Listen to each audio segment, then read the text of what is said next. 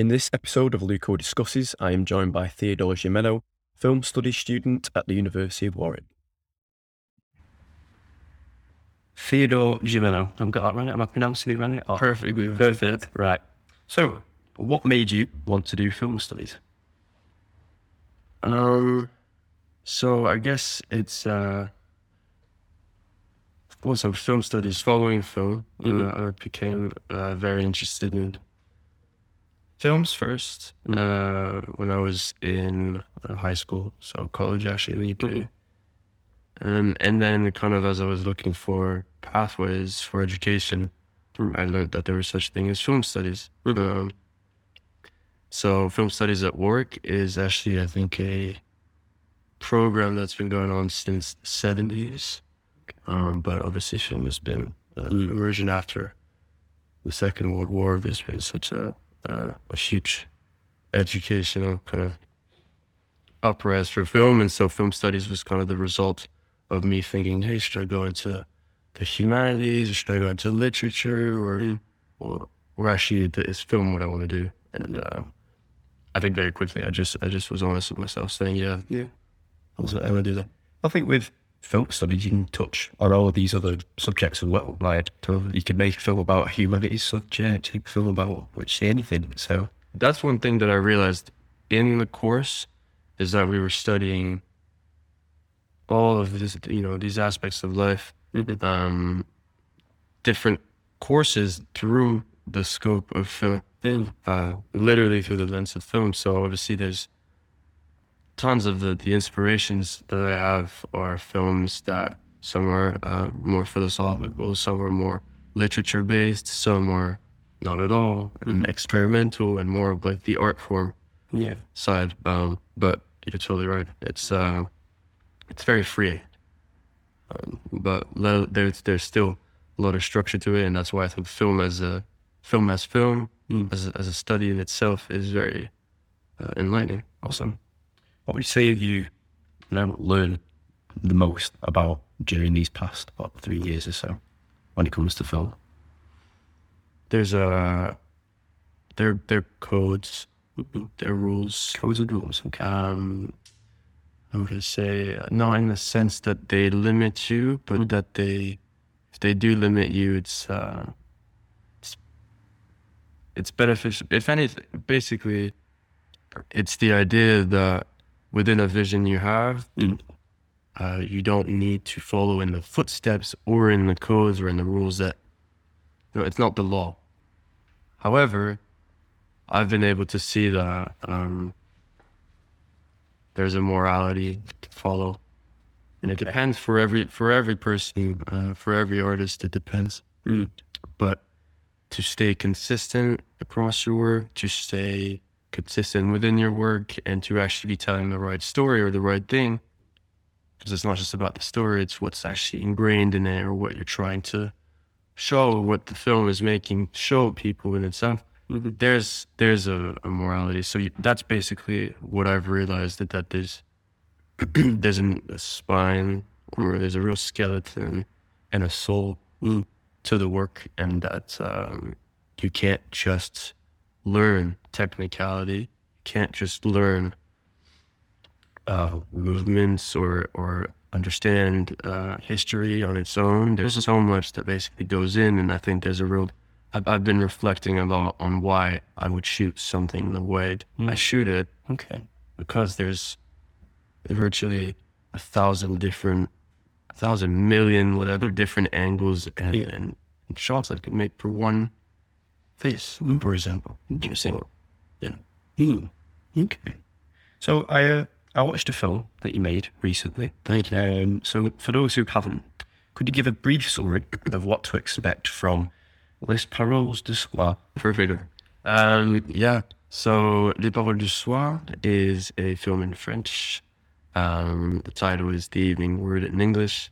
It's a film about a young man who thinks about a young woman. However, the main story during the film is that he becomes confronted, I think, with the memories of her and of their past relationship as he's kind of cleaning up his apartment before the Easter summer. So the story is based around that morning that he spends picking up these items he has and packing his bags and doing the dishes and doing all this kind of mundane work which you would expect from anyone. And from there on, you enter his introspective state, and he allows you to walk into the past or his projections towards the future. For me, there's a bit of a blurred line between that. I don't know if he remembers or if he desires. It depends. Interesting. So what was it like to write and direct your own film? It's cool. Yeah, It's really cool. Yeah, no, it's very, very cool. I don't feel that there's a situation in my life that is sometimes more exalted than actually shooting a film. It's so exciting. It's quite anxious. I'm quite anxious when I shoot a film, but at the same time, I feel like I'm living every second. I think if I was to answer this question also in terms of this film, it felt particularly great because we shot it in 2020, which was kind of the productive death year where no one was doing anything, and actually feeling like we were producing something over the summer. It was a period of 5 days, so not that long. Okay. But I'd written it in April, and thinking I could make it, and then actually showing up on the day and seeing that other people showed up on the day, and shooting for 5 days and then calling it a wrap it's awesome. Yeah. So that feeling for this particular film felt very special. At the same time, it did feel like I wasn't supposed to be doing it. You know, there's a bit of an overarching guilt moment where I was like, COVID's still happening, people were still stressed out about it. But at the same time, I don't even remember if you were careful or not, but I didn't feel like that was worth stopping us in this sense. Funnily enough, we only shot inside one apartment, so we were quarantined. Yeah. I guess. I liked it. It was like the scenery, the setting. Where was it filmed? In the center of town. I rented an Airbnb. Okay. For 5 days, Nice. and we shot there. No, it's very nice. Yeah, no, it's cool. There's stone walls inside the apartment and Like the stairway. stairway. Brilliant. Yeah, those are very, very quite typical of Florida, and very pretty. Funny enough, I never seen the apartment before we showed up on the date. So we were maybe a bit nervous about will the film fit the scenery? And I had seen pictures, and I had actually designed the mise en scène, so the way in which you orchestrate the movements of the characters in the scene. I had organized it off pictures, and I had drawn out the plan from like an architect of imagining how the apartment would look like. And I was struck by one thing, is how small it was compared to what I had imagined. So, you have one character, let alone then me walking into the apartment and then 4 other people helping out, and you end up being very cramped. Very cramped. So, yeah. Oh yeah, I guess, does that not maybe add to the whole experience of it all, in that it's more intimate, it's, small, tight? No, definitely. Definitely, and these people I was working with, none of us are professionals. None of us want to think we're professionals. They're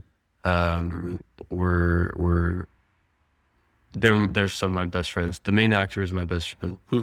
The guy who was the cameraman, because I wasn't filming actually with the camera. I was just directing by his side, but this guy was also a great friend. And so it was a bundle of great friends in a small space. I mean, we had time to laugh and have a good time, even though you might not believe it, because the film is so Somber? yeah. It's quite melancholic. But I think that spirit was able to be reached because, within takes, after I called cut, or just before we called action, you could hear us laugh. I have clips, and still today I've seen Like the extended cut. Yeah, Director's cut. it's like you add 5 seconds to one of the shot that actually made the film, and you add at the beginning and at the end, and someone's laughing, and someone is laughing at the end too. So no, it was a great time. It must have been really quite a rewarding experience doing that with your mates, especially. Yeah. When you're older, you look back on that and go, do you remember this? I can't wait. Yeah. A part of me does this for me later. Even talking to you like this. Yeah. Like, I think, I remember we'd spoken one time about how you're also doing these conversations, because it makes you feel like later there is some type of reward. Yeah. But even more than the reward, there's like, you find purpose in that. Because you can learn stuff from it as well. Like, you look after that film and think, right, be it in a cinematography wise, you might think, right, how does this compare to films that are coming out now? I can't even begin to comprehend what films are going to look like in the future. Like, and also maybe like the ideas and messages, but also yourselves, you'll see your friends on screen and go, man, it doesn't feel that long ago that we were making this, but there you are, I don't know, 60, 70, however old, and then withering away and seeing you and your youthful self and just living life. Right? That's scary a little bit. Certainly. Scary, but I don't know, I think as we're saying about making this for our future selves, I think it's good to help us maybe think about things a bit better, because like when you try and think about memories from the past, it's hard because they're maybe a bit muddled, a bit jumbled, and a bit foggy. Scattered, or they're fragmented. But I mean, this is the absolute line that I try and walk with cinema, because I don't think anything's been able to create memories like cinema does. So when I make films, I consciously try and make memories, and this is why the film is not exactly linear. That's why there's fragmentation in it, and the structure of it, and structure of films in general, and structure of cinema as a historical kind of medium has allowed that to be shined through, because like you said perfectly, all these memories, they have value because they're memories, but can you really recall them? Can you really remember that in that way? And it's also I would say I think there's a responsibility then to, if you create anything, to be conscious of the impact or the consequences that they might have, regardless of whether or not they're being heard. But just because they've been created by you and they've been put into the world, even if it never leaves a black room, there's no one that ever hears it, okay, but that's like a symptom of the art. I think you're not creating for anyone. A writer doesn't write because he can't wait to hear that other people were changed by what he's writing. There's something in between that might be trying to find the past, or trying to give yourself the tools for the future. So I think there's a responsibility right there for you. And it goes back to the morals that I was thinking about, that I think cinema has so deeply ingrained, that by making a choice, you got to keep remembering that you're making a choice. That's pretty fucking huge. And that should never leave your mind, because that power, I don't think is equaled. The fact that you have that creative act power, and at the same time you're making a conscious choice that reflects either your ideas or the world around you, or both at the same time. Losing track of that is then very scary. Because you don't want anyone to be lost with what you're doing. I don't think that's the point, because even these films that are thought-provoking, or these art pieces that you can't get to the bottom of, they don't make you lost in them. Or when you say I get lost in them, it's a good thing. It's like escapism. So just you're lost in it. That all you're thinking about is that you're not thinking about the world or its troubles. You're just thinking about this film, this book, this TV show or whatever. But escapism, I hope you mean in the sense that you can then come back to the world. Of course. Because escapism as we know it today is Instagram. Yeah. And there's no link, I think, between there is no link between what we're the idea of attention and cinema or art. And deeply I think there's no link between communicating and art. Art owes you nothing. Okay. It owes you nothing. It's just what it is. It's like what you're saying. Writers not writing to try and change people, but just doing it for the sake of doing it. Like making a film for the sake of making a film, not thinking too much about, oh, how will this person think about this and how will it change the world in any way? I think it's just being able to express, be it a thought of yours or a feeling of yours into an artistic medium. Like, I think it's very cool. No, it's very making a film. Jay, I think, what do you think this, you touch on, like social media and like attention spans. Do you think this will have an effect on the film industry? It has Already. Okay. Yeah, it has deeply, and it's changed it. I think cinema has mutated a lot. It's I'm not a pessimist in life, but I think when I look at cinema and when I talk with friends, I'm always on the margin, and I'm always extreme in saying that I think cinema is dead. Okay.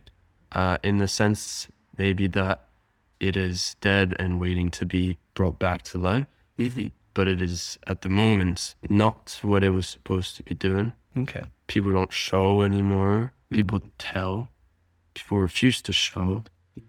And all of the focus is on who's watching and how long and why, and not much on how. So we always look at the what and the why, and we get lost in all these questions that get us in trouble. And not enough people are producing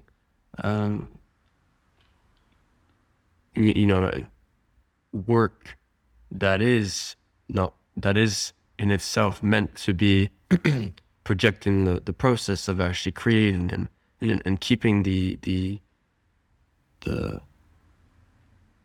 again, it's a responsibility of thinking that if you're able to create and capable of creating, that this in itself should be your focus.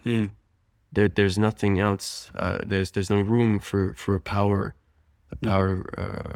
message. There's no room for message. There's no room here. And this is why I'm excited to know what you're going to ask me about politics. But there's something in cinema that is already at the soul political.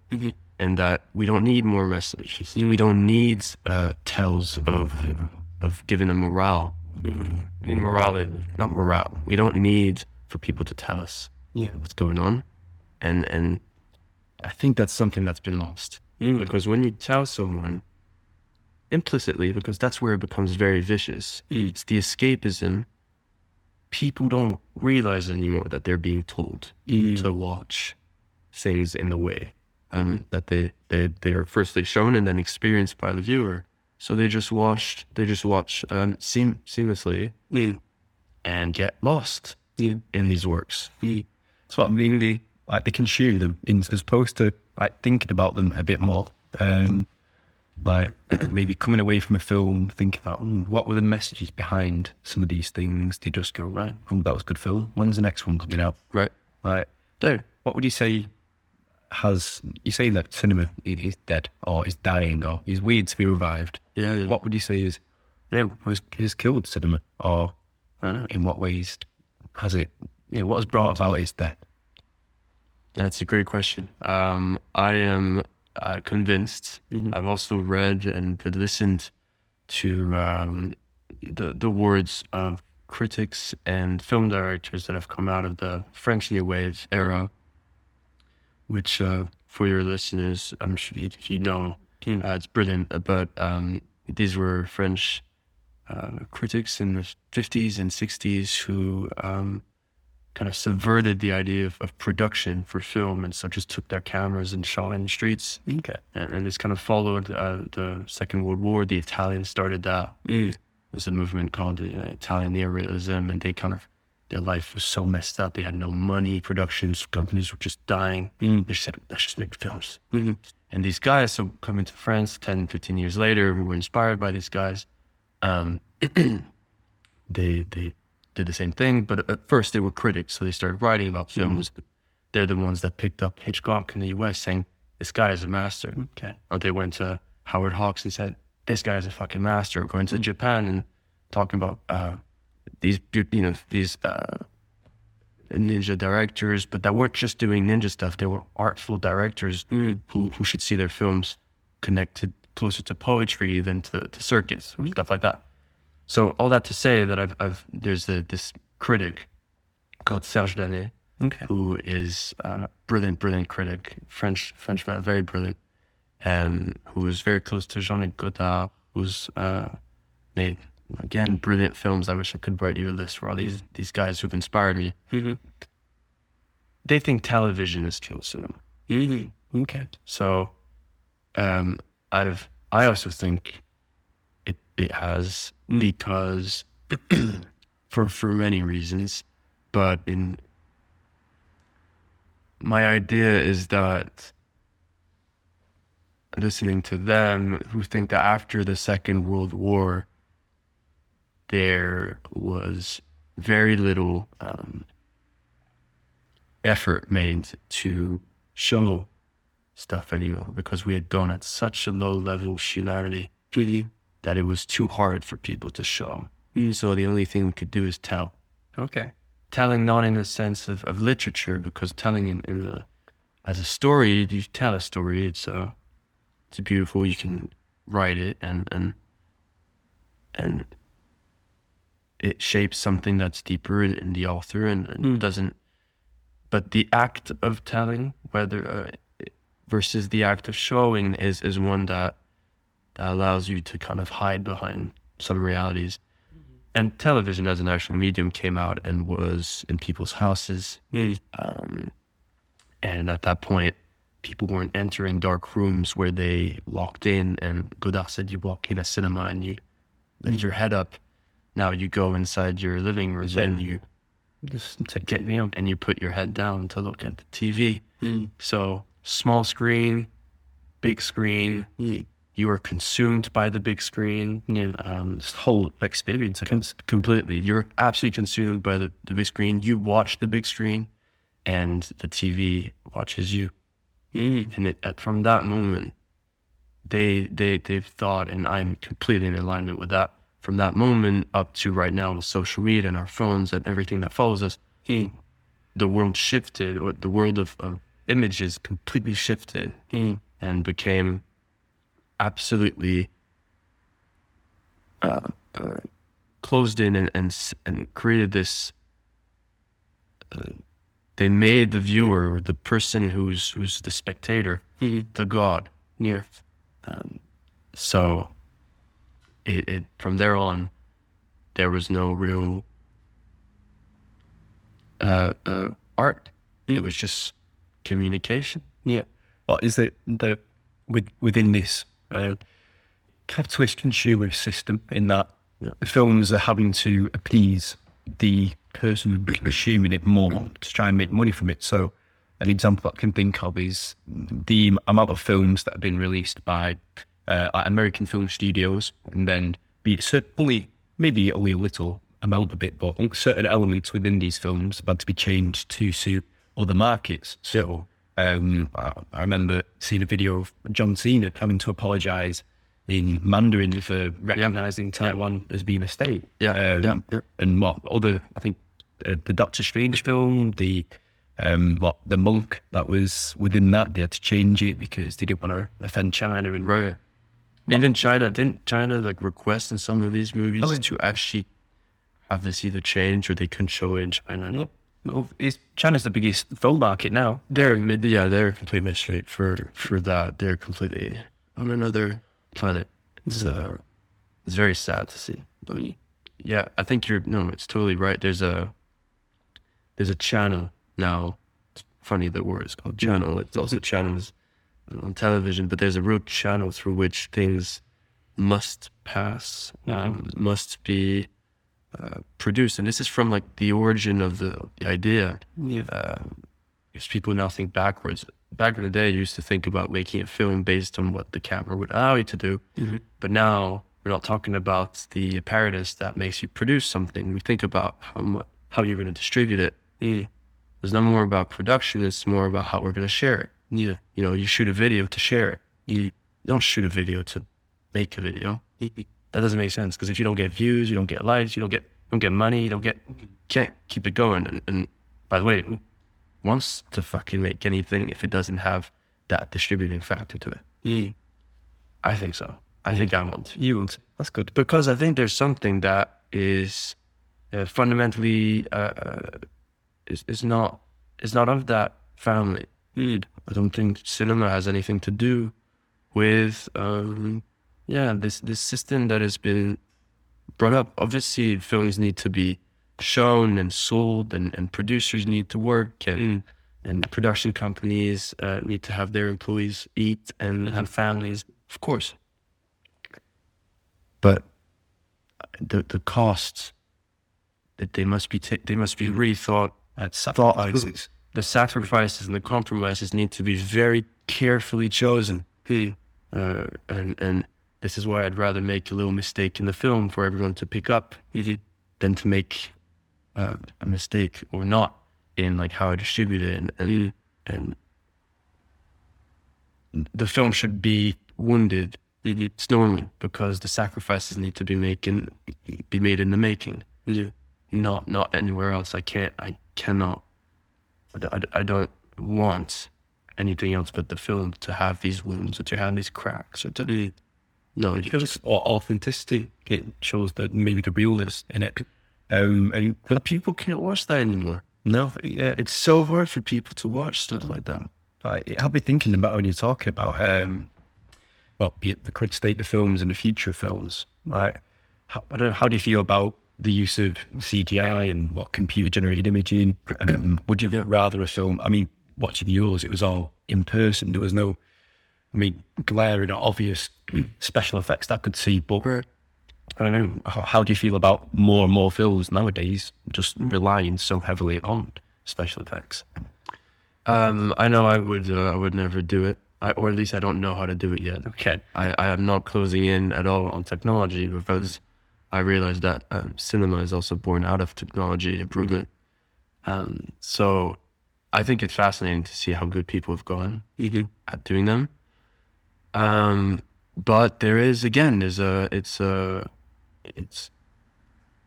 why, or if why is not as important, then how are you getting there? Do you need 100 million pounds, 150 million euros to make a film? Sure. That's the real question. It's like, how are you making the CGI images? They're beautiful if they are, but what do they serve? Because if not, then I think we get sidetracked. Of course, I think cinema is always going to keep, if we deem it not completely dead and kind of still around, it is of the nature of the spectacle, and it is there to impress, and the sound needs to be something that really transports people, and it's a real medium that it still stuns people. People love to go to the cinema if they have a huge blockbuster movie that makes them absolutely escape for 3 hours. So a CGI is brilliant on paper, but again, the morality behind it, or so I'm not talking about the art of it, because I don't even know it. You even know how to do it, so I can't judge it. But if it can tell a story, and if it can show stuff that's real, that's not real, but that's that are important, and that are crucially needed to be shown that way, then so be it. But you better be having convincing arguments behind it. It's not as, personally, I could really drop off and not watch it. I don't need it.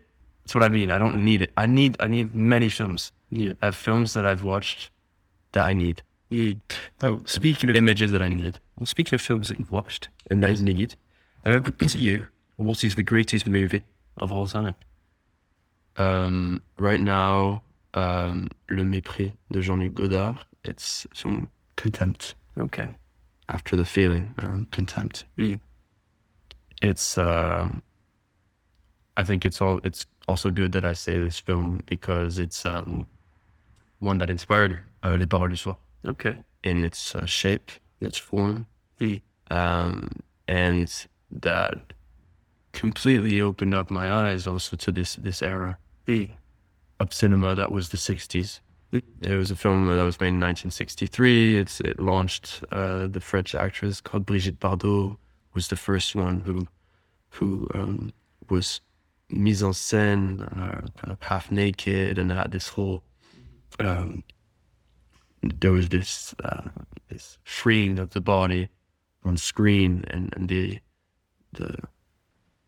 a first kind of real look at how you could in cinema artfully represent the nakedness or the body. It's also a film about cinema. Yeah. So I feel like it's a loop where it's one of my Cinemaception. Exactly. It's like today it's a teddy bear movie, like all these movies like the ones you sleep with and that you wanna hold close to you, that you never forget, and that you're kind of sad when you're not able to watch them. So it's like whenever I have the opportunity to see it, You will see it. I've watched it. So the greatest film of all time, I would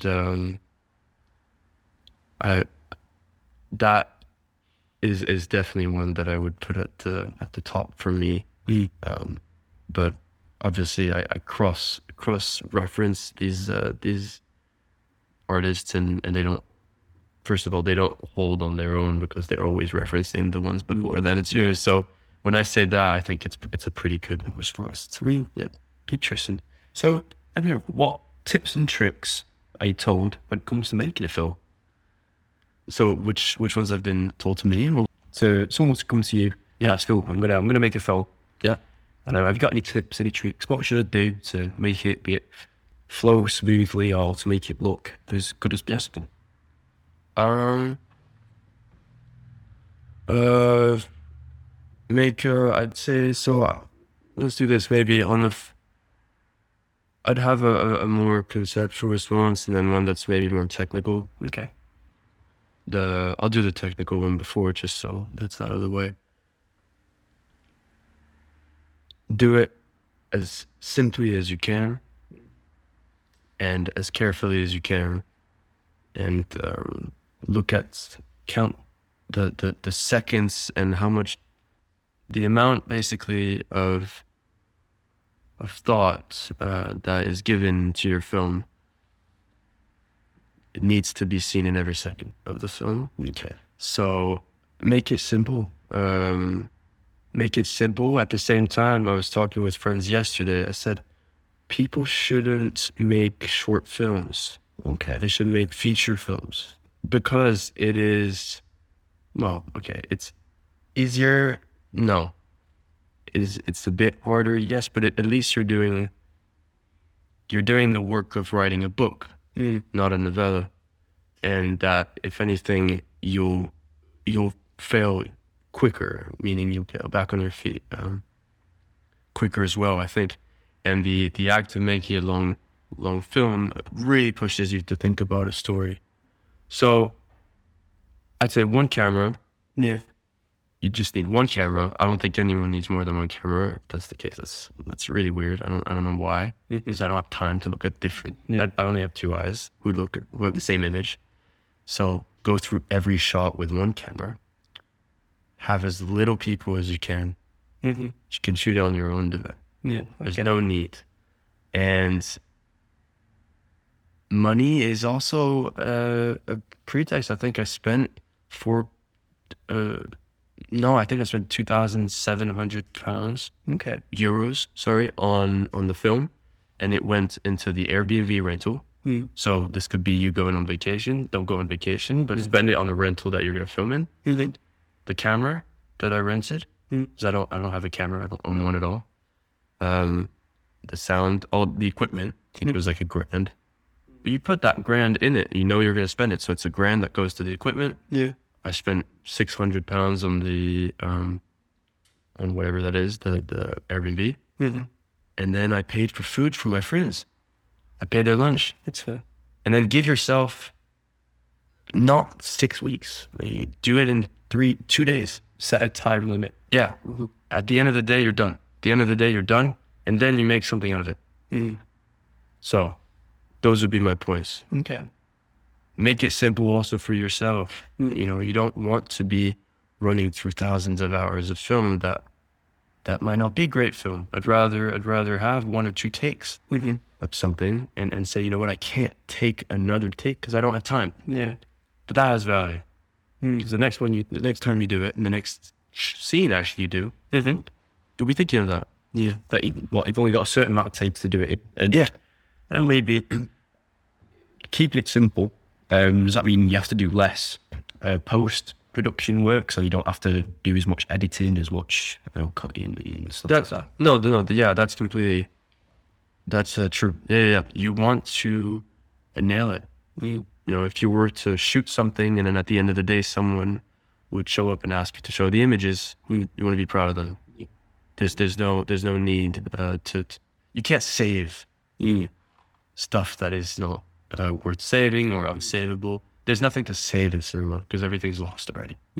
Okay. What do you mean, man? Okay. Everything is, time is lost already. Gone. Time is gone. Time is lost. And, you know, I think it's sad, especially because I think that when you make a film, it's like if you I would imagine how you raise a child or how you make a baby, you have a baby because you want to take care of it and grow it to what it is. But, you know, if it's already,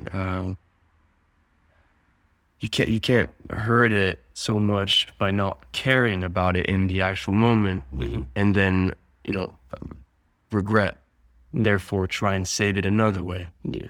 And I'm really thinking about the film here, not the baby. Not that it's something messed up. But I mean, in the film, you cannot try and band-aid up real deep wounds, which are structural choices and decisions you make in the actual making of each image, each second. Interesting. Yeah. So in your film, you likened life to rain. Yeah. Could you expand on this? Well, I actually connected. Yeah, that is true. No. It was rain, and then was it to earth or to? Yeah, it was. So that life actually can't represent rain, or maybe rain is good weather. Maybe rain is good weather. It does, and then you went, no, it doesn't. Is that a discussion with what Pierre's own head? Yeah. Life is rain. Yeah, I think it is. It's comforting to think that.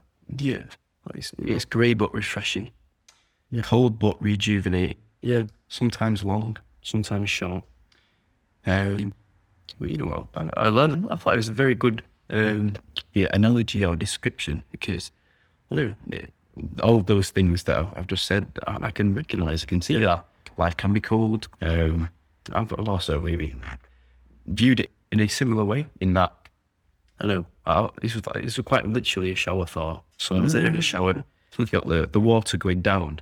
Most of it, lands within a particular space, but there's also a lot of the water that just gets dispersed elsewhere throughout the shower. Right. And that we, each of us, our own little drop coming from the shower head.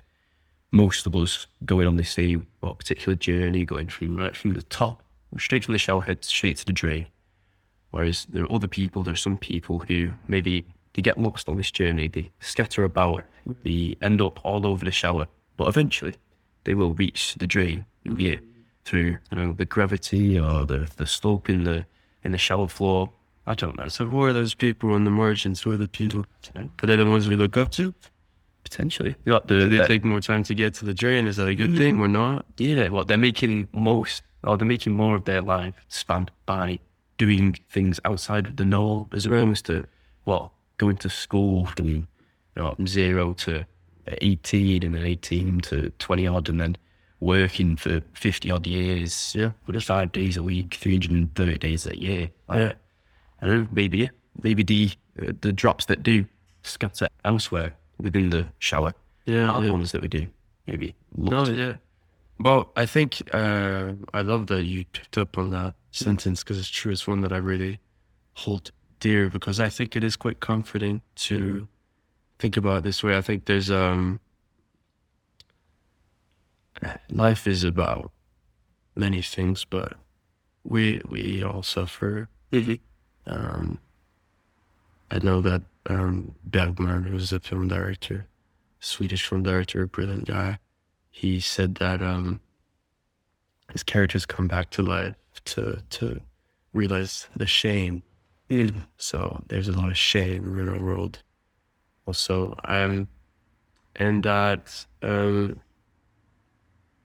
beating ourselves on about how our life is not like we want it, or how other people's lives is the way. No. We are all, if anything, we're all looking at our life from the inside. It's raining outside. You're looking through the window, and life is maybe just like rain. And sometimes you're running from the bus to your house and you're under that rain.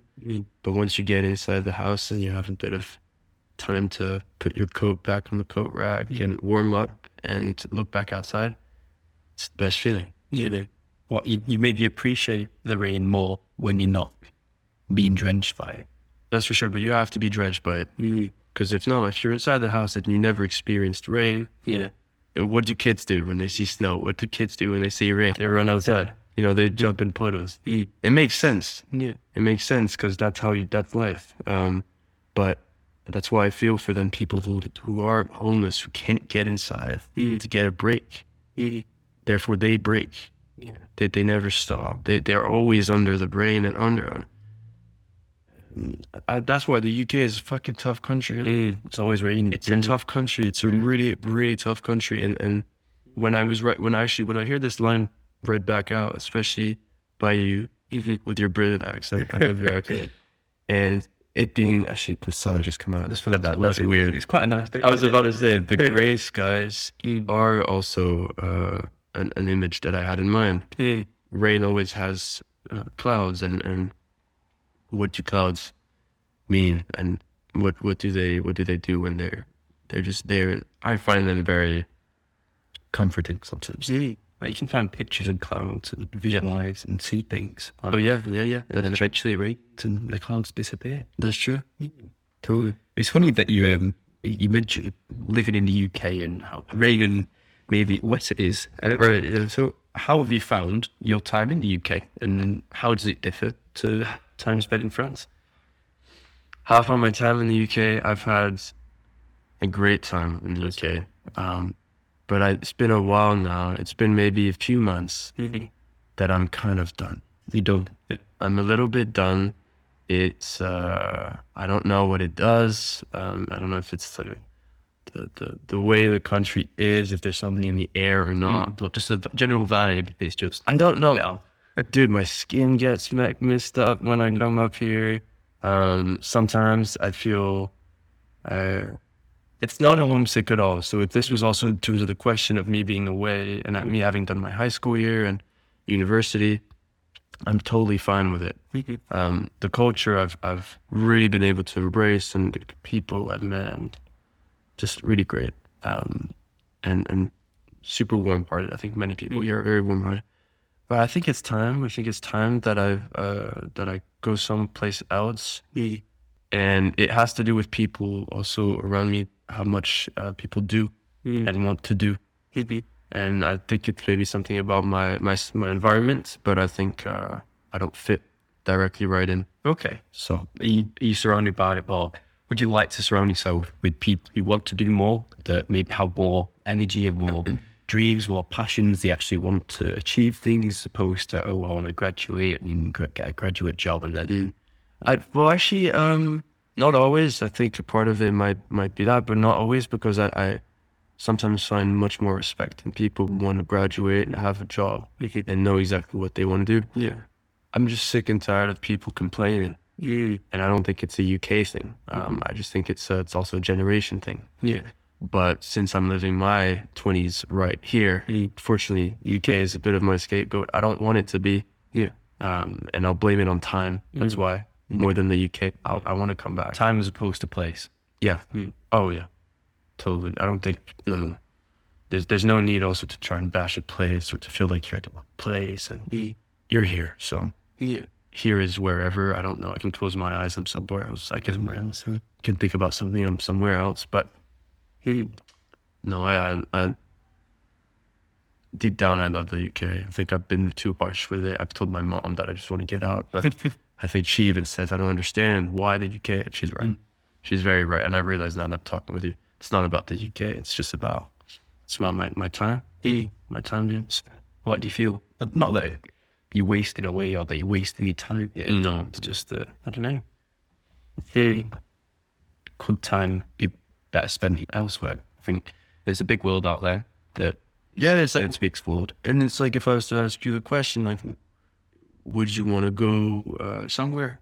So, Not somewhere else. Just, do you want to go somewhere? Maybe. And then why not explore that?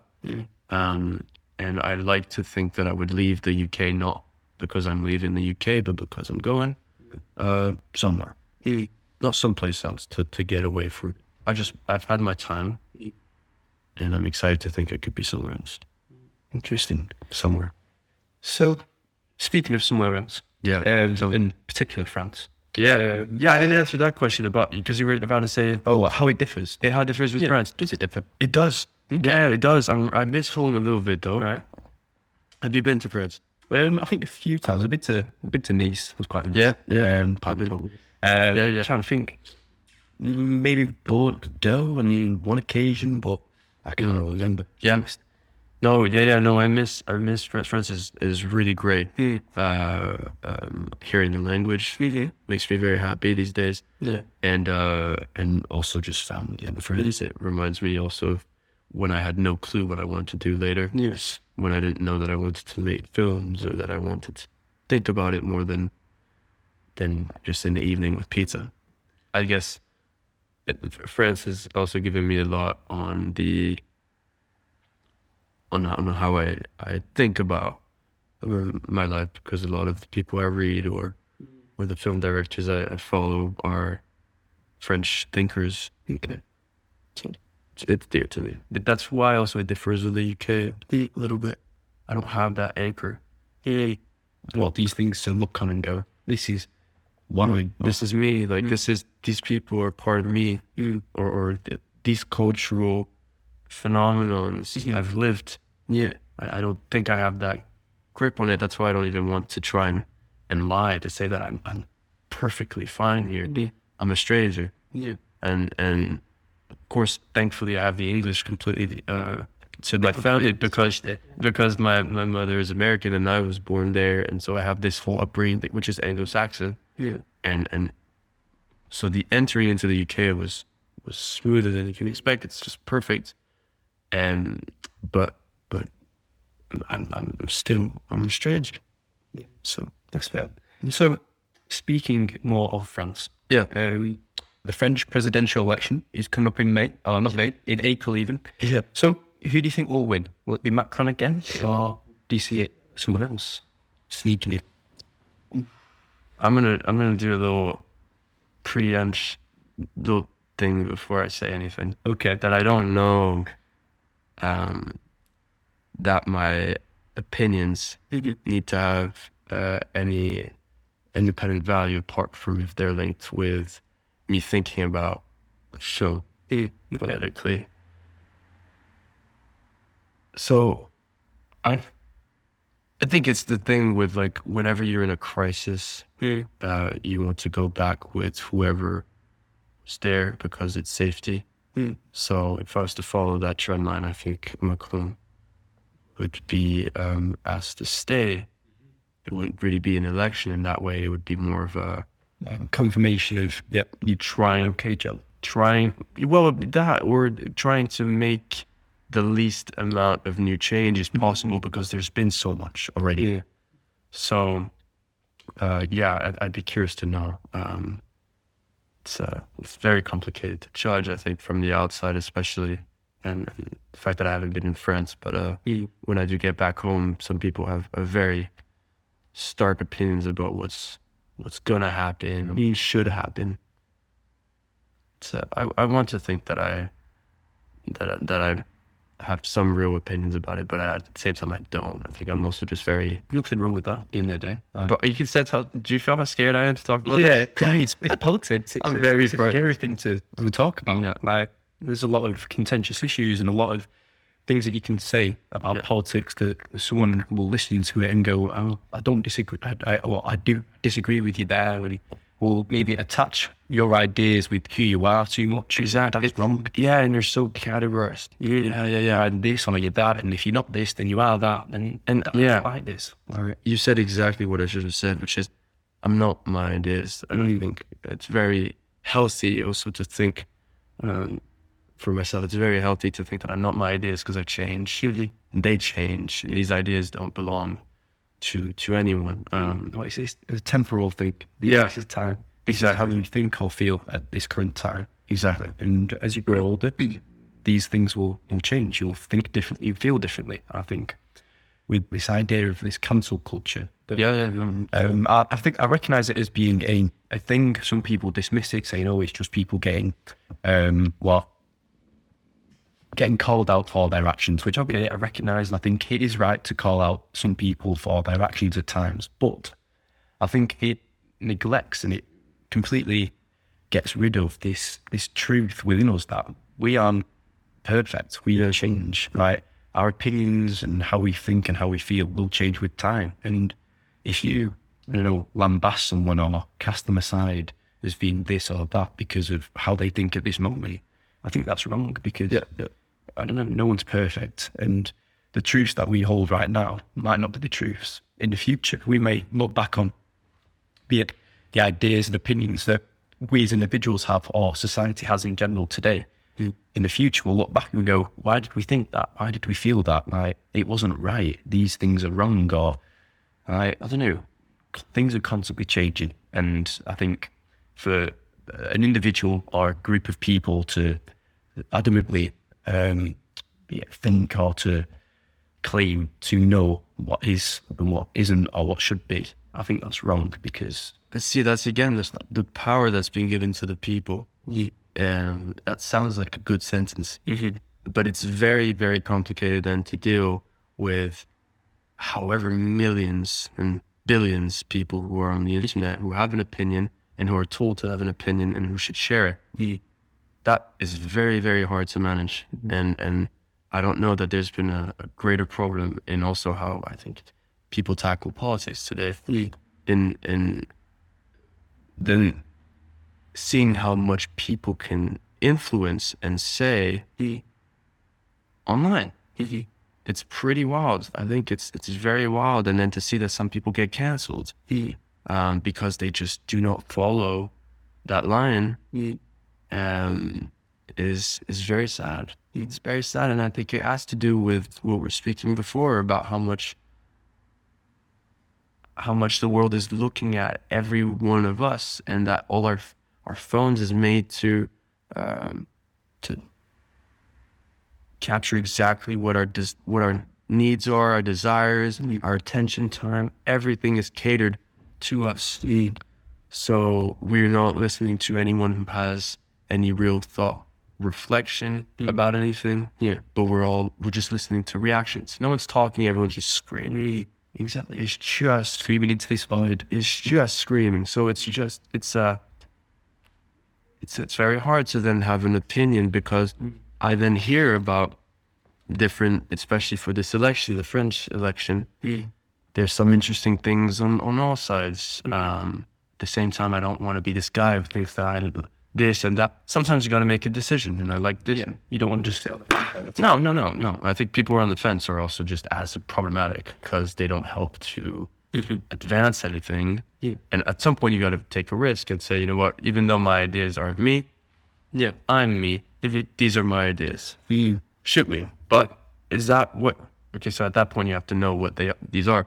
And this is why I think in my films I have huge responsibility then to say what I think is what I'm going to say, my ideas, and also to have them, quote unquote, represent me. They're not representing me. They're images, they're doing their thing. But I don't blame people for saying this person made this. When you make a decision, this person made this decision in voting that or saying that he believes in that. Okay. You got to be held accountable, basically. Yeah, certainly. I think maybe one of the problems that we found with like social media and politics, especially, is that more people have been given a platform in that. Even me today, I can go onto Twitter or go onto another social media platform and then say what I think about a particular thing.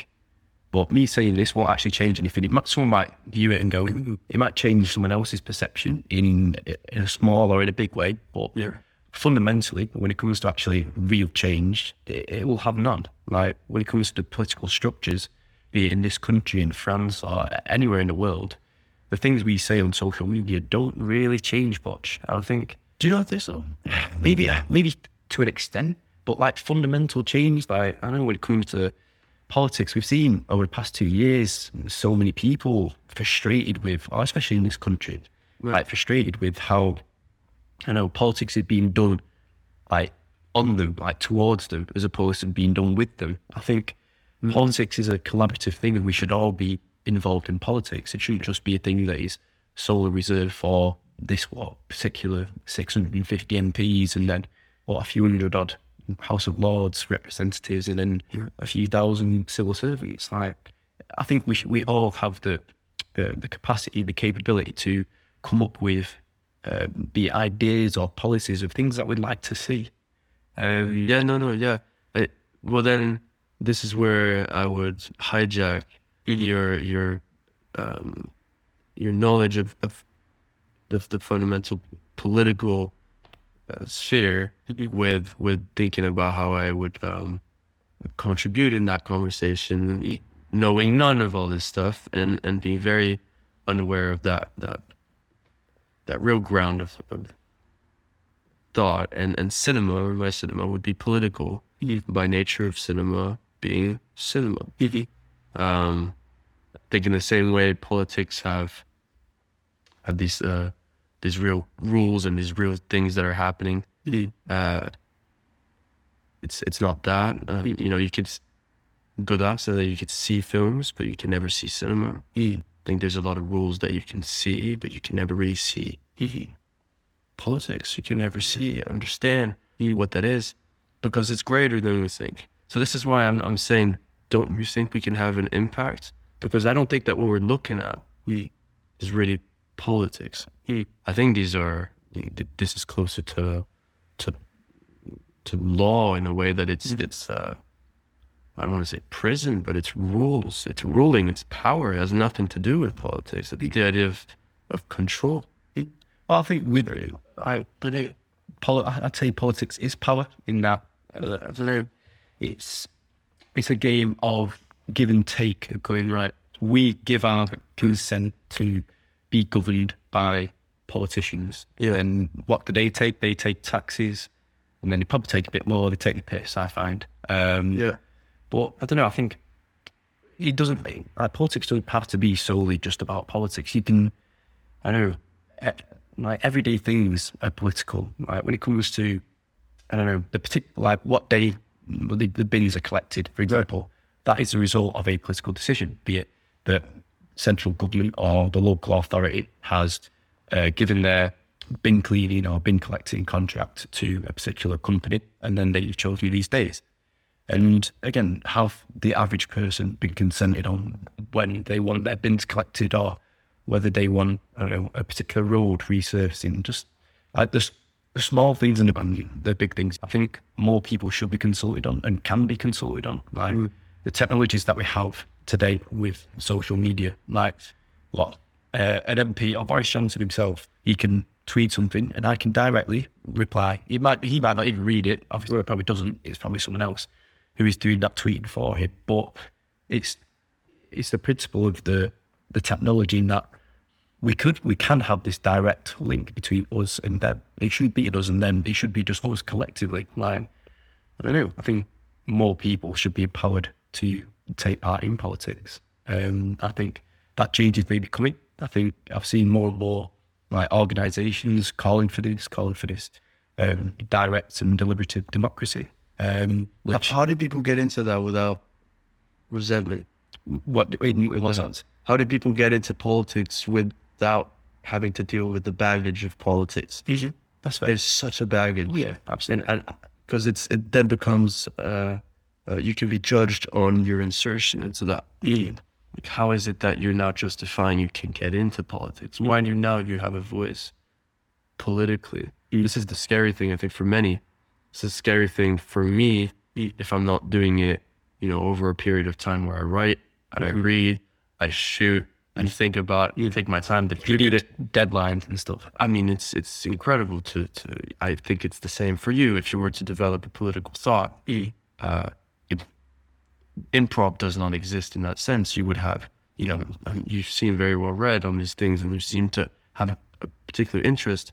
So the integration into the political scheme or the world that is out there thinking about politics, how do you get into it without needing to have that either resentment because you've never been in it, you don't understand it, so like problematic, or with all these barriers which are very complicated to justify. Why are you here now? Okay.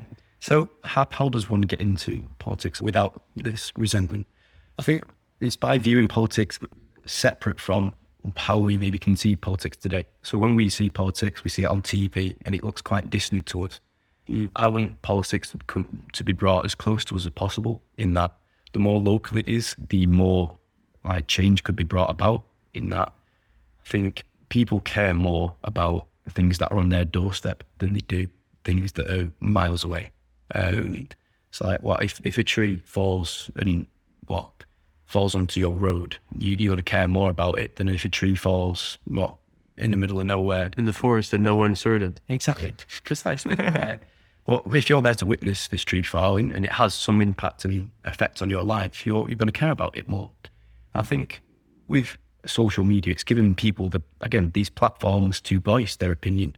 But these opinions are being acted upon, and these are the opinions that they're sharing. They're being shared into these echo chambers, and that you've only got people with similar ideas, and people are arguing with the other side as much as they think they are.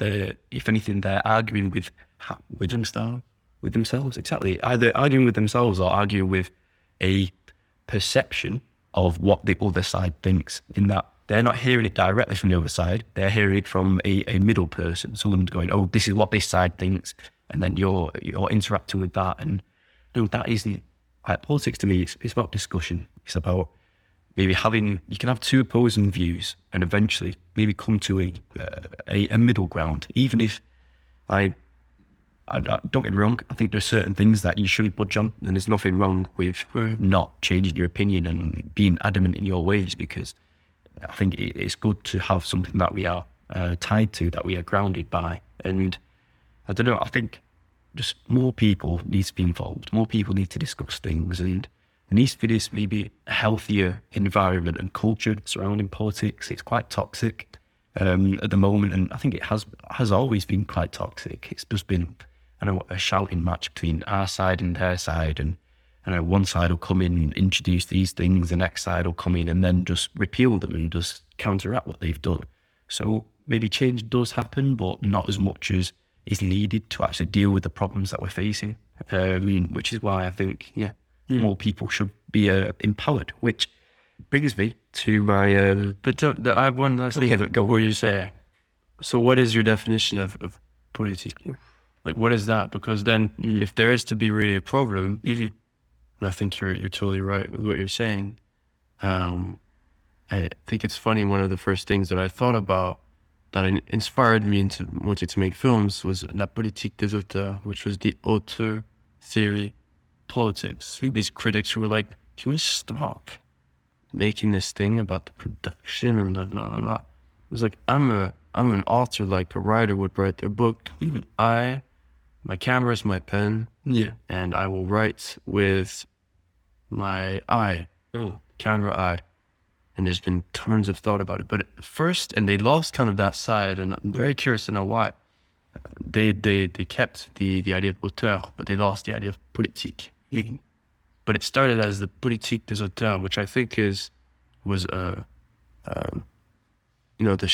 idea of shifting at once the thought of people, but also the structuring of how then those thoughts are being managed, which is politics. But so my question is, how do you think what is la politique? What is politics? What is that? Well, where is it? Where is it first? I think it's everywhere. I think it's within us and it's around us. Okay. That every single interaction, like our conversation right now, it has been.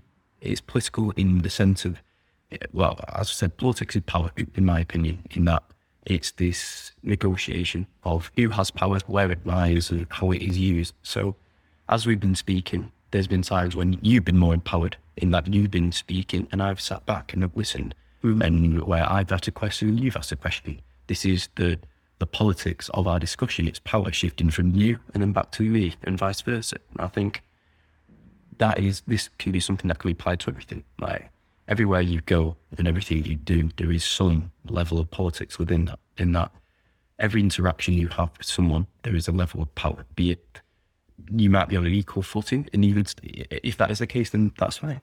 That's still politics. Well, I don't know.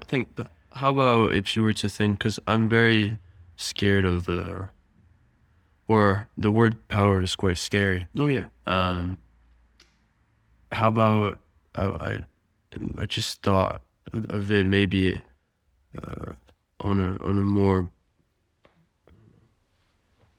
emotional way, like if I let you speak, if you let me speak, there's something more of the order, of the higher order of love towards the other, and wanting to be compassionate and hear you out. When you're speaking, I want to hear you out. I listen. And when I'm speaking, you want to hear me out. You listen. And the trade-off is not in how much power is being kept and then released and then grabbed onto and then released again.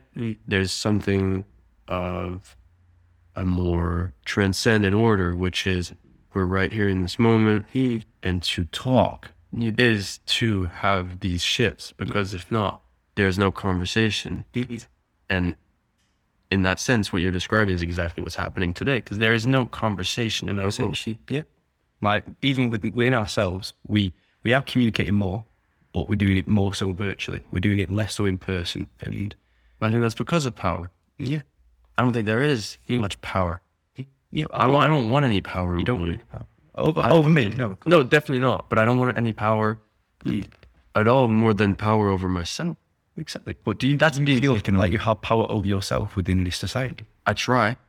But like you said, I mean, like we're understanding, I'm feeling your understanding, is that I have to claim it. I have to manifest it. I have no power in this society. I have nothing. And by the way, it owes me nothing. This is why also I feel like I need to do something. Because I'm not strong enough to do nothing. I need to do something. If not, I would have, if I could just stand around and sit around and feel like I'm satisfied. I feel like that's, that I've reached the level of power that I want, but I can't. So I have to do something. And in that way, I have to work with the world.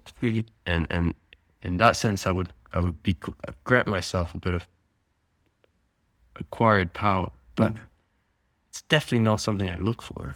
Definitely not. I always feel very comfortable actually having power. Yeah, I feel very comfortable. I think the concentration of power is a problem. Yeah. It needs to be distributed. And even today, we like to maybe convince ourselves, we we don't live in a dictatorship. Well, that country's a dictatorship. Like Kim Jong-un, he's a dictatorship. Or, or Xi Jinping, he's a dictator. Or Putin's a dictator. But in this country, we've got Boris Johnson. He's one person who pretty much rules over us. He has his own party. And the Conservative Party have been in power now for, 12 years. So I think we convince ourselves, or maybe kid ourselves, into believing that we have maybe more power and more democracy than we actually do. Right. Like, our democracy isn't as democratic as democracy means, or exactly. Yeah, right. It's democracy being, I don't know, from the word demos being the populace of the democracy. So the populace of the people are the common people in Greek, and then kratos being power, so people power. Right. And when you think about it, are people really empowered? I'd say no, because we get to vote once every 4 or 5 years. I know we've had more votes in the past 10 years than we have had, in the previous 10 years. But even still, like, there was a lot of contention around the EU referendum and Brexit, because you had one side who were going, oh, you need to respect the will of the people who voted this particular way and want this particular thing. And then the other side going, no, it wasn't democratic. It wasn't, people lied about it, and how, you've got 52% overruling 48%, and you're holding hostage against their will, essentially. But I see it was an exercise in democracy, but again, it wasn't as democratic as it could be, because you weren't voting, or I say you, the theoretical you, the general you, weren't voting for necessarily what you actually want. You were voting for what they want you to vote for. That makes sense, in that they're set within certain bounds. The question on the ballot was something, I wasn't old enough to vote, but it was, would you like to remain part of the EU, or would you like to leave? And Brexit itself and the whole process and how it's actually turned out, that wasn't written down on the ballot paper. If you mean, same thing goes with anything. If you vote for a political party, I don't think you should necessarily be directly held accountable for what that political party does, because they may do things that you don't support. You just merely gave them a vote. You put a cross in a box on a particular day, and then 3 years later they're doing something completely different that you wouldn't even be aware of, or known about, or even consented to. It's just we're giving them our power, and they are misusing it and mishandling it. Do you feel it's tied then? Do you feel like then you're tied to whatever they're doing, unfortunately, also? Yeah. Because you voted for something and then it happens to be something else. Yeah. It's like, is this an investment, or am I actually spending real money? I feel like politics needs cash in hand. You cannot be... Politics is an industry. You can't be gambling on your votes. It's not about gambling. But you need more evidence that you're actually going to get some return from it, which brings me back to my idea of this localism, in that, if as local as possible, in that if there's something I want to change within my community and I have the power to do that, I will feel a lot more rewarded from it, because I can actually see the change happening, as opposed to hearing the promises from politicians miles away and saying, oh yeah, we're going to do this, we're going to dedicate this amount of money for this. You don't actually see that change, and if you do, it takes so long for it to come about. And I think scale is the problem, really. We see way too wide. The communication is way too wide. So when you were saying we need more people in politics, I understand more now what you mean, that we need more people doing the job that they need to be doing wherever they are, for politics, for the good of themselves and their communities, within their communities. I don't need someone at the other across the world doing this for me, and at the same time, it's not a question of whether or not they should or not. It's because, in all truth, there is like a certain benefit in working with the people around you, and Absolutely. that's why family is really important also, and that's where your friends need to be taken care of. And sometimes you feel most happy when you do those little things. So, but yeah, I understand that. I agree with you on that. okay, great. So, this idea of empowering people is what inspired me to introduce this question as one of the main questions, or not main, but one of the final questions I ask, which is, if you had absolute power, what policies or initiatives would you introduce? Wow. Yeah, I mean, firstly, I don't believe in absolute power, and I'm very then wary of power in general. Would it be absolute power in this realistic world, or could I? Yeah, it could be as realistic a policy or as unrealistic a policy as you want. And so it could be something as simple as, oh, I don't know, I want to paint all buildings white like we do in Livingston Spa, or I want to, I don't know, repave a road. It could be as extreme or as maybe daft sounding as you want, or as serious or as simple as you want. Right.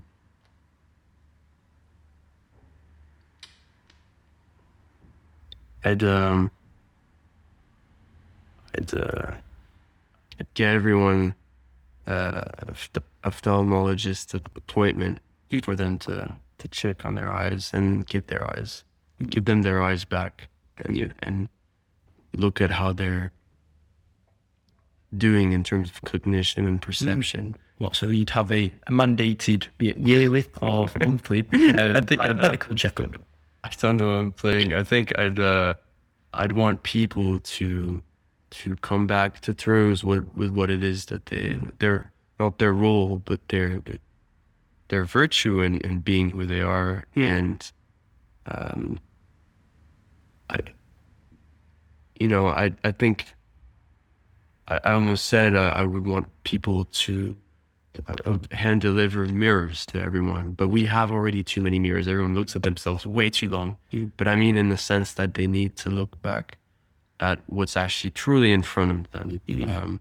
And from then on, I'd let way smarter people in that field like you choose policies that would empower them on the human level, or I wouldn't know, like, yeah, exactly. I would want people to truly see the value in time in itself, and have as many opportunities available for them as possible, and at the same time come back to some type of structure and rigor. You gotta make a decision. That is part of the plan. There's no plan without risks, and there should be policies, period. So like there just should be stuff put in place for people to realize it's okay to make the wrong choice.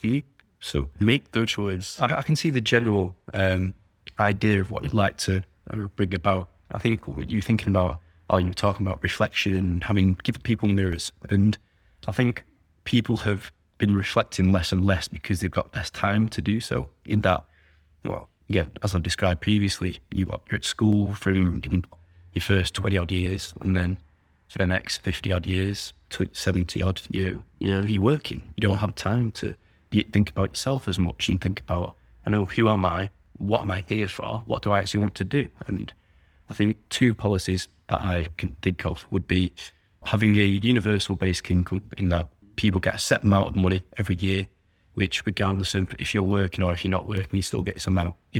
Hopefully it'd be enough to live off, so that, people, if they can't work, be it they've got a disability or something else. So a universal basic income. People receive a certain amount of money, and with that money they can pursue their hobbies or their interests or their passions. So you wanting to make a film, if you hadn't done film studies, you may not have ever had this opportunity to do so.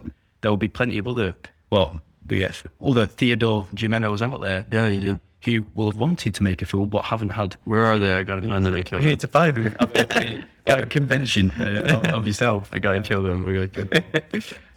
But there's so many people who will have wanted to opportunity and have had that opportunity. And having, I think, money, as much as I don't, it is a very important thing. I think it's made up personally. There's a social construct. We're attaching value to things that aren't real. It's just backed by confidence, not even backed by gold anymore. Again, creating the opportunities for people to do what they actually want to do in life, and by doing the things you want to do, you will learn more about yourself, because by expressing yourself in meaning in ways that are different from tweeting or going on Facebook, or just from working, right? You could I agree. There's one thing though, is that this is why I was trying to kind of show and how I was talking about the simple ways in which you should make a film. Is the money side is very important, but money is like gas in the car. The car gets you to there and it gets you from A to B, but you gotta know where you're going. You gotta know, because the second you get gas in the tank, you're going. You can't just have. It's a pretext. It's worse than a pretext. It's like you said. It's a social contract. We have to have that. So the money thing or is not a story. You should just have it as a real means to an end, as an opportunity for you to then fight for what it is you're trying to do. So that's what, the second I have money, I spend it wisely. The second I have money, I spend it wisely, because there's no, I don't understand why you would use it in any other way. I find that then it would be it's obscene. I don't want people just sitting on money and just not spending it. Well, that's saving them and being careful with it is great, but I mean, it's obscene to then spend it without thinking about what it is you're spending it on and knowing what spending means. The only real thing you're spending is your time. So it's even weird that we use the same word, that spending time, spending money. Be careful which one you're putting worth in, and how much you're spending your money, because you can spend one without spending the other. And sometimes if you mix those, you realize you wake up 10 years later, maybe, and I hope I'm never in that situation, and you just say, what am I doing? So I'm completely, and I'm also, I agree with, I don't know much about this idea of universal income. I've heard about it and read about it a little bit, but not too much. But the real fundamental idea of giving opportunity, given a basis to work. Exactly. Not to use, to work. That people can, like, I don't know, make the most out of this life, because it's a very short time on this planet. It's a sad life. It's hard. Again, do you really want to be, like, when you're on your deathbed, you're not going to be surrounded by the things you bought, or probably the people you worked with, they probably won't be there. Maybe a few, depending on your relationship with them, but they won't be. My friends don't even watch my movies. So it's like, I'm 20, I don't need to be on my deathbed. I mean, if they're there on my deathbed, I'll be like, what's going on, guys? You have better. You got better stuff to do. Come on, you're wasting your time. Exactly, you're wasting your time. Please go back. But another policy when it comes to reflection and having time for this will be a 4-day working week. So where, as opposed to having to work 5 days a week, you only have to work 4. And one of the main criticisms that I've heard from this is, you're going to lose out on like efficiency, because if everyone just takes Friday off, then nothing's going to get done on a Friday. Well, I think it's a deluded way of thinking, because not everyone has to take off the same day. Right? I know if you've got a workforce of 10 people, 5 people could take Friday off, 5 people could take Thursday off. The people who take Friday off for working Thursday, the people who are taking Thursday off for working Friday. Right? Don't you think people will move to then they wanted 3 days? Potentially. I mean, that might be the eventual transition. That might be the place we are heading to, in that the more things that are becoming automated, the more robots are doing things, the less there'll be for us to actually do. Right? Unless you are skilled in coding or some other technical skill, there'll be less and less for us to actually do. Right? I can think of so many different industries and jobs now that eventually, or even today, they could be replaced outright by robots. I think they may be delaying this to make sure that society and culture is in the place for the increased integration of robots into our lives. But, like, prime example, like supermarkets, you've got Amazon having their own self-serving supermarket. They don't even have people stocking shelves. They've just got a smart system which drops off food stuff and puts it in these shelves, and they don't even have people on the tills. Another example, fast food restaurants.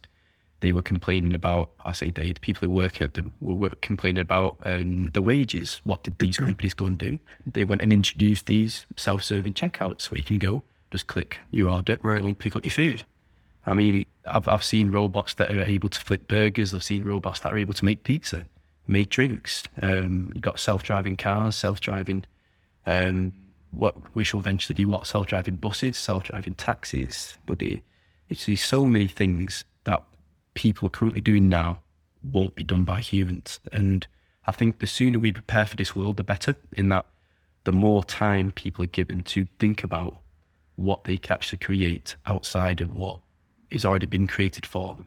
In that, as opposed to going into opportunities that have been created by someone else, you create your own opportunities and pursue your own hobbies. It could be literally anything. If you wanted to start a cafe, go for it. Go and start that cafe, as opposed to, not say wasting away, because I think it's, I know, not wrong, but it doesn't feel nice to think of people as wasted away their lives working in these, be it menial or what had been deemed as low-skilled, low-paid jobs, these essential workers as such. I don't know, I think more emphasis in life should be placed on people and on creating memories, having experiences, and I don't know, just living life to the fullest. And I don't think that is being done at the moment. You got too many people worrying about paying off debts, worried about where's the next plate of food going to come from, worrying about, oh, I need to be at work at this time tomorrow, I need to do this, do that. Life should not be like this. It should be, I don't know, you should be able to take time to stop and pause and to think about things. Just as we stare out the window now, just looking at the world passing us by. More people should have the opportunity to do this, and it shouldn't be a rarity. It shouldn't be solely reserved for a Saturday and a Sunday. But yeah, it's absurd to me that, you only get 2 days in a week to rest. What? That makes no sense. Right? And wouldn't you want 7 days in a week to work on something that you want to work on? Because maybe there's a shift there to be done, because the 2 days you spend to rest, they're not supposed to be days to rest. Because honestly, if you really, I hate to also be like a utopist in that sense, where utopic, but if you can try and find and have the means to work your way towards something that you can then find sustainable happiness through, then you don't even need to think about I don't know what day we are today. It doesn't matter. I do not know what day we are. And I don't know if it's a reflection of how I set up my own life or how lucky I've been to be in the position I am, or both together. Yeah. But what's for sure is that there's a real act to not be that, to be stuck in that 5-day, 4-day. That is something that is already very anti-life. Yeah. Well, it's like restricted. It has nothing. Yeah, there's nothing to do. It has nothing to do with that. And I don't know that I would agree with you totally on the embracing this automatic revolution where everything would be technologically adapted and adaptive, and that the humans wouldn't work anymore. Because it would make me sad to think that if Taxi Driver was made in 50 years, they would actually be a taxi driver. It'd be a robot. Exactly. I think that would be quite a sad moment. And you know, at the same time, is this not unjustified nostalgia on my behalf? Because what does that mean to be a taxi driver? I don't know. So I'm my fantasy and our fantasies need to be questioned. At the same time, I'm you know, maybe there are some people who find pleasures in structure and in work that maybe the world has deemed to be low level working, but maybe, you know, in terms of their mental or their family life, they're able to structure differently, and you find I am in some way I understand the world is changing also, but these real things that aren't so real because we can't see them most of the time. They're always here, and I'm very scared that we're clouding them day by day, and that people are getting lost in their phones so much that they're ready to give everything to it. So that I'm scared. Yeah, it certainly scares me as well. The more I know, I myself, I spend quite a bit of time on my phone, and it's like my phones and social media. It's been around for half my life. Like the first time I joined Facebook, I was 11 years old. Even though you're meant to be 30, You lied on your age. yeah, and my account would tell you that I'm not. It's my 48th birthday next week. I know. Hopefully, Mark Zuckerberg isn't listening. But even still, like, Definitely is, but doesn't care. yeah, that's what I mean. Like half of my life has been spent interfaced with this virtual world, this virtual reality, and I think with the metaverse or whatever, with Web3 and the way it's going, I think I wouldn't like to, but I think the world is going to this, again, increasingly virtual and digitized world, in that more and more of the people's interactions are going to be in this virtual world. Whereas I would maybe move away from that. I think you could maybe have both. I think we should encourage and facilitate as much real world interaction as we can, which is why I'm so passionate about like localism, is what I'd call this politics, and that we should be more connected with our local communities. Like, I don't really know. I mean, I do. I guess I know the names of my neighbours on either side, well, on that side anyways. But if you ask the average person, can you tell me the names of everyone on their street? They'd probably maybe be able to do one or two. Whereas compare that to even like 50 years ago, they'd probably be able to go, yeah, I can tell you not only everyone's name, but I can also tell you something about them. I can tell you a bit of news, be it something that's happening in their life. Whereas now, we don't have this. We maybe get our news about, be it friends or family or communities, from our virtual worlds, and we don't actually interact. We don't talk about these things. You don't ask, oh, I don't know, what? You don't go around to your neighbours that much. People don't go to pubs as often. People don't do it around these opportunities. Yeah, you're totally right. There's I have a feeling, I live on my own. I have an apartment at the moment on my own, and I live right over a barbershop, and I have a neighbor who lives over me, and I know one person down the street, and there's some days where everything aligns so that I walk out, I see my neighbor, I see a barber down there, and then I see a friend walk by, and the other person I know, and all that within 5 minutes, and they all tell me something, and I'll tell them something, and I then go about my day and think, fuck, I'm real. Yeah, like everything's not always perfect. Yeah, I'm saying these real simple things to these people, and they're saying it back. Yeah. It could just be a smile, or a hi, or something. There's so much value when you spoke about a democracy and saying that it's the people and the power. I think that's a redundancy. I think a lot of the power is just people. There's no need to emphasize that. And in power, there's nothing else but people, if there is anything. So when I'm walking down my steps and I see these people, there's great, in that sense, I find great attachment to the world. And then there I find great power. But nothing, I don't feel that there's been any work towards that. It's just being able to connect. And we've gone way too far with it. I just need to know that my family's okay, my friends are okay, and that the conversation I'm having right now with you is responsible, mirroring what I think, and also I don't want to take too much of your time out. In that sense, there's something that is, if there's power there, then it's right here. Yeah, it's in the moment. I don't know. So when I think that maybe I am real, maybe. Yeah, you probably have. Just enough that you are. You are? Okay. If you're not, then what does that make me? I know. Yeah, exactly. Right. So bringing us on. So we've got to maybe this existential mood. Yeah. And that fits perfectly with the final question that I have for you. See, and I don't know how long we've been going from this. Maybe an hour and a half. Yeah. An hour and a half is about a feature-length film. Yeah. How much time do you need to get to this mood where you can end something, walk off, and think about something? This is why people need to make feature films, not short films. That's what this is for. It marries similarly with like conversation as well. Like in virtual conversations, when you're just sending a message to someone, you don't have the level of connection as we have right now. Yeah. We're looking into each other's eyes as we speak, and you can actually hear the intonations in my voice, which like the content of what I say does tell you what I'm saying, but also how I say it tells you a lot about what I'm actually saying and what I mean by what I say.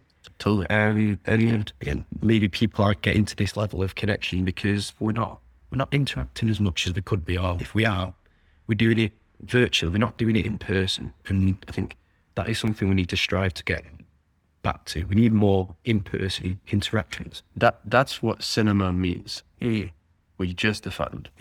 That's cinema. Yeah. The rest is, I don't know what it is. Communication. It's nothing. Having a real desire and a need, because it becomes a need to find connections with people, complete interactions with people, voice, sound, space, time, these atmospheres that allow you to have conversation. That's why it's very sad to see things change, because the world is not based on the attention time of people. Shouldn't, or if it is, then people should try and now reverse engineer it by having an hour and a half conversations, by forcing themselves to be on recording, because then it holds them accountable, and do it and talk to people. Because to be honest, I haven't had a conversation this long. No. That's not true. I met my girlfriend recently, and I have it with her. And funny enough, this is why I love her. And I have conversations like this with my parents. That's good. And I love them because we work through things. We don't text. I don't text my girlfriend that much. I don't text with my parents, I think, enough. But I shouldn't. Call them, talk with them. That's like really fantastic. This is why I want to make films. This is what cinema allows you to do. Take the time and then show what that means. Why that is. It's not rushing things. It's letting things take its natural flow. Yeah. Whereas, again, this virtual and digital, maybe there is this sense of rush, this hastiness in that. I have to respond at this time, otherwise they're not going to see it. Or if I don't respond quickly, then this person's going to forget about me or not think about me. Whereas, again, in person, I can take as much time as I want to respond. Obviously, maybe there are societal norms where it'd be a bit weird if I just took a 2-minute pause now. Right. But the answer belongs to you. So if you wanted to, it is in your, this is also part of the medium. This is why conversation has value. Because that would say something about it. I would respect as much as if you answered right in the second way. It makes sense. So speaking of taking a moment to think and your thoughts, my final question for you would be, do you believe in aliens? If by aliens you mean other people around in other planets? Yeah, it could be people, could be just organisms in general. Yeah. I mean, do I then believe? I don't know what believe means, because do I think they exist? Most probably, I think. Do I believe in them? Do I think about them? No. If anyone would tell me, do you want to go to Mars? Do you want to go to the moon? I'd say no. No, okay. I think there's too much to be and too much to see right here where we are. So I wish aliens the very best. Yeah. I want them to be as happy and successful in all their endeavors as possible. Yeah. And I wish maybe one day we stop calling them aliens in that sense, and that, or if we still call them aliens, that we can uncancel the people we cancel for saying that they are aliens that tell us and that other people are aliens. Yeah. But we're just beings.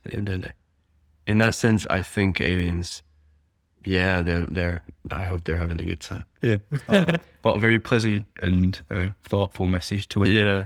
But what, do you believe in aliens? I do. I want to know your answer. So the fact that we exist is enough for me to believe that something else out there exists.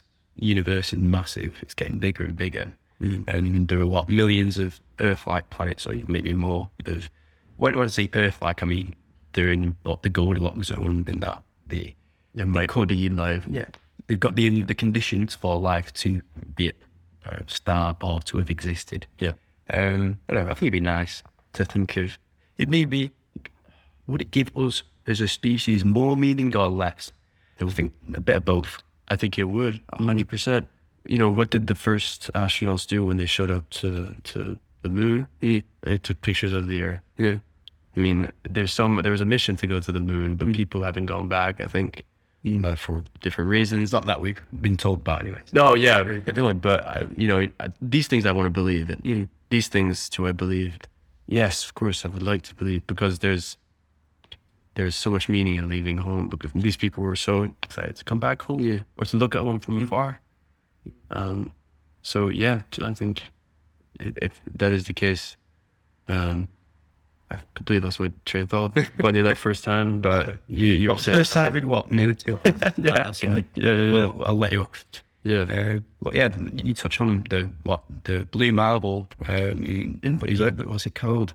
There's a certain effect where once you leave, like looking down on planet Earth for the first time, I think more people should be able to do that. I think eventually, I think more people will. And that's what I think. We're living in an age where, like, space travel, and I mean, like when I was younger, looking up to the moon and looking up to the stars and thinking it'd be nice to one day, like, when I'm busy, I'll just have a little look, see what's going on. Right. And I think that's becoming a possibility now with different private companies doing space travel. I would say it's on my bucket list one day. It is literally, even if you just go to space, float about for a little second, have a look at planet Earth, and just go, okay. Yeah, let me know how it is. How it is. Let me know, because I'm not going. I'm interested if you ever do first podcast from space. Just try to go. That'd be sick. Conversation. I think some people have done their bucket list already. Yeah, probably gonna beat me to it. Yeah. Oh well. No, but that's fantastic. That's good. That's good. Anyone who has any vision for anything, I think that's beautiful. I think going to space or traveling across space in general is too real to me. Way too real. These things are also becoming way too real. Yeah. I don't know how I'd deal with it. Because then you get back home and what do you do? Shit, I don't know. What do you do? Right? Would you ever be satisfied again by anything if you've experienced all these amazing and wonderful things? Or who knows? I hope they would be wonderful things, but I'm not sure either. I'm not true. A bit of a maybe pessimist there, but I don't. Yeah, I don't want to think we're the center of the world at all. That's also not what I mean. But it's I think we don't know much yet, or enough to justify right now. At least this is personally, I don't know enough to justify me leaving, and I don't think I have enough time to even know. So I need to figure out. I need to clean up my room before I go. If I could clean up the world. I don't know. I need to under the lawn in my garden before trying to save others.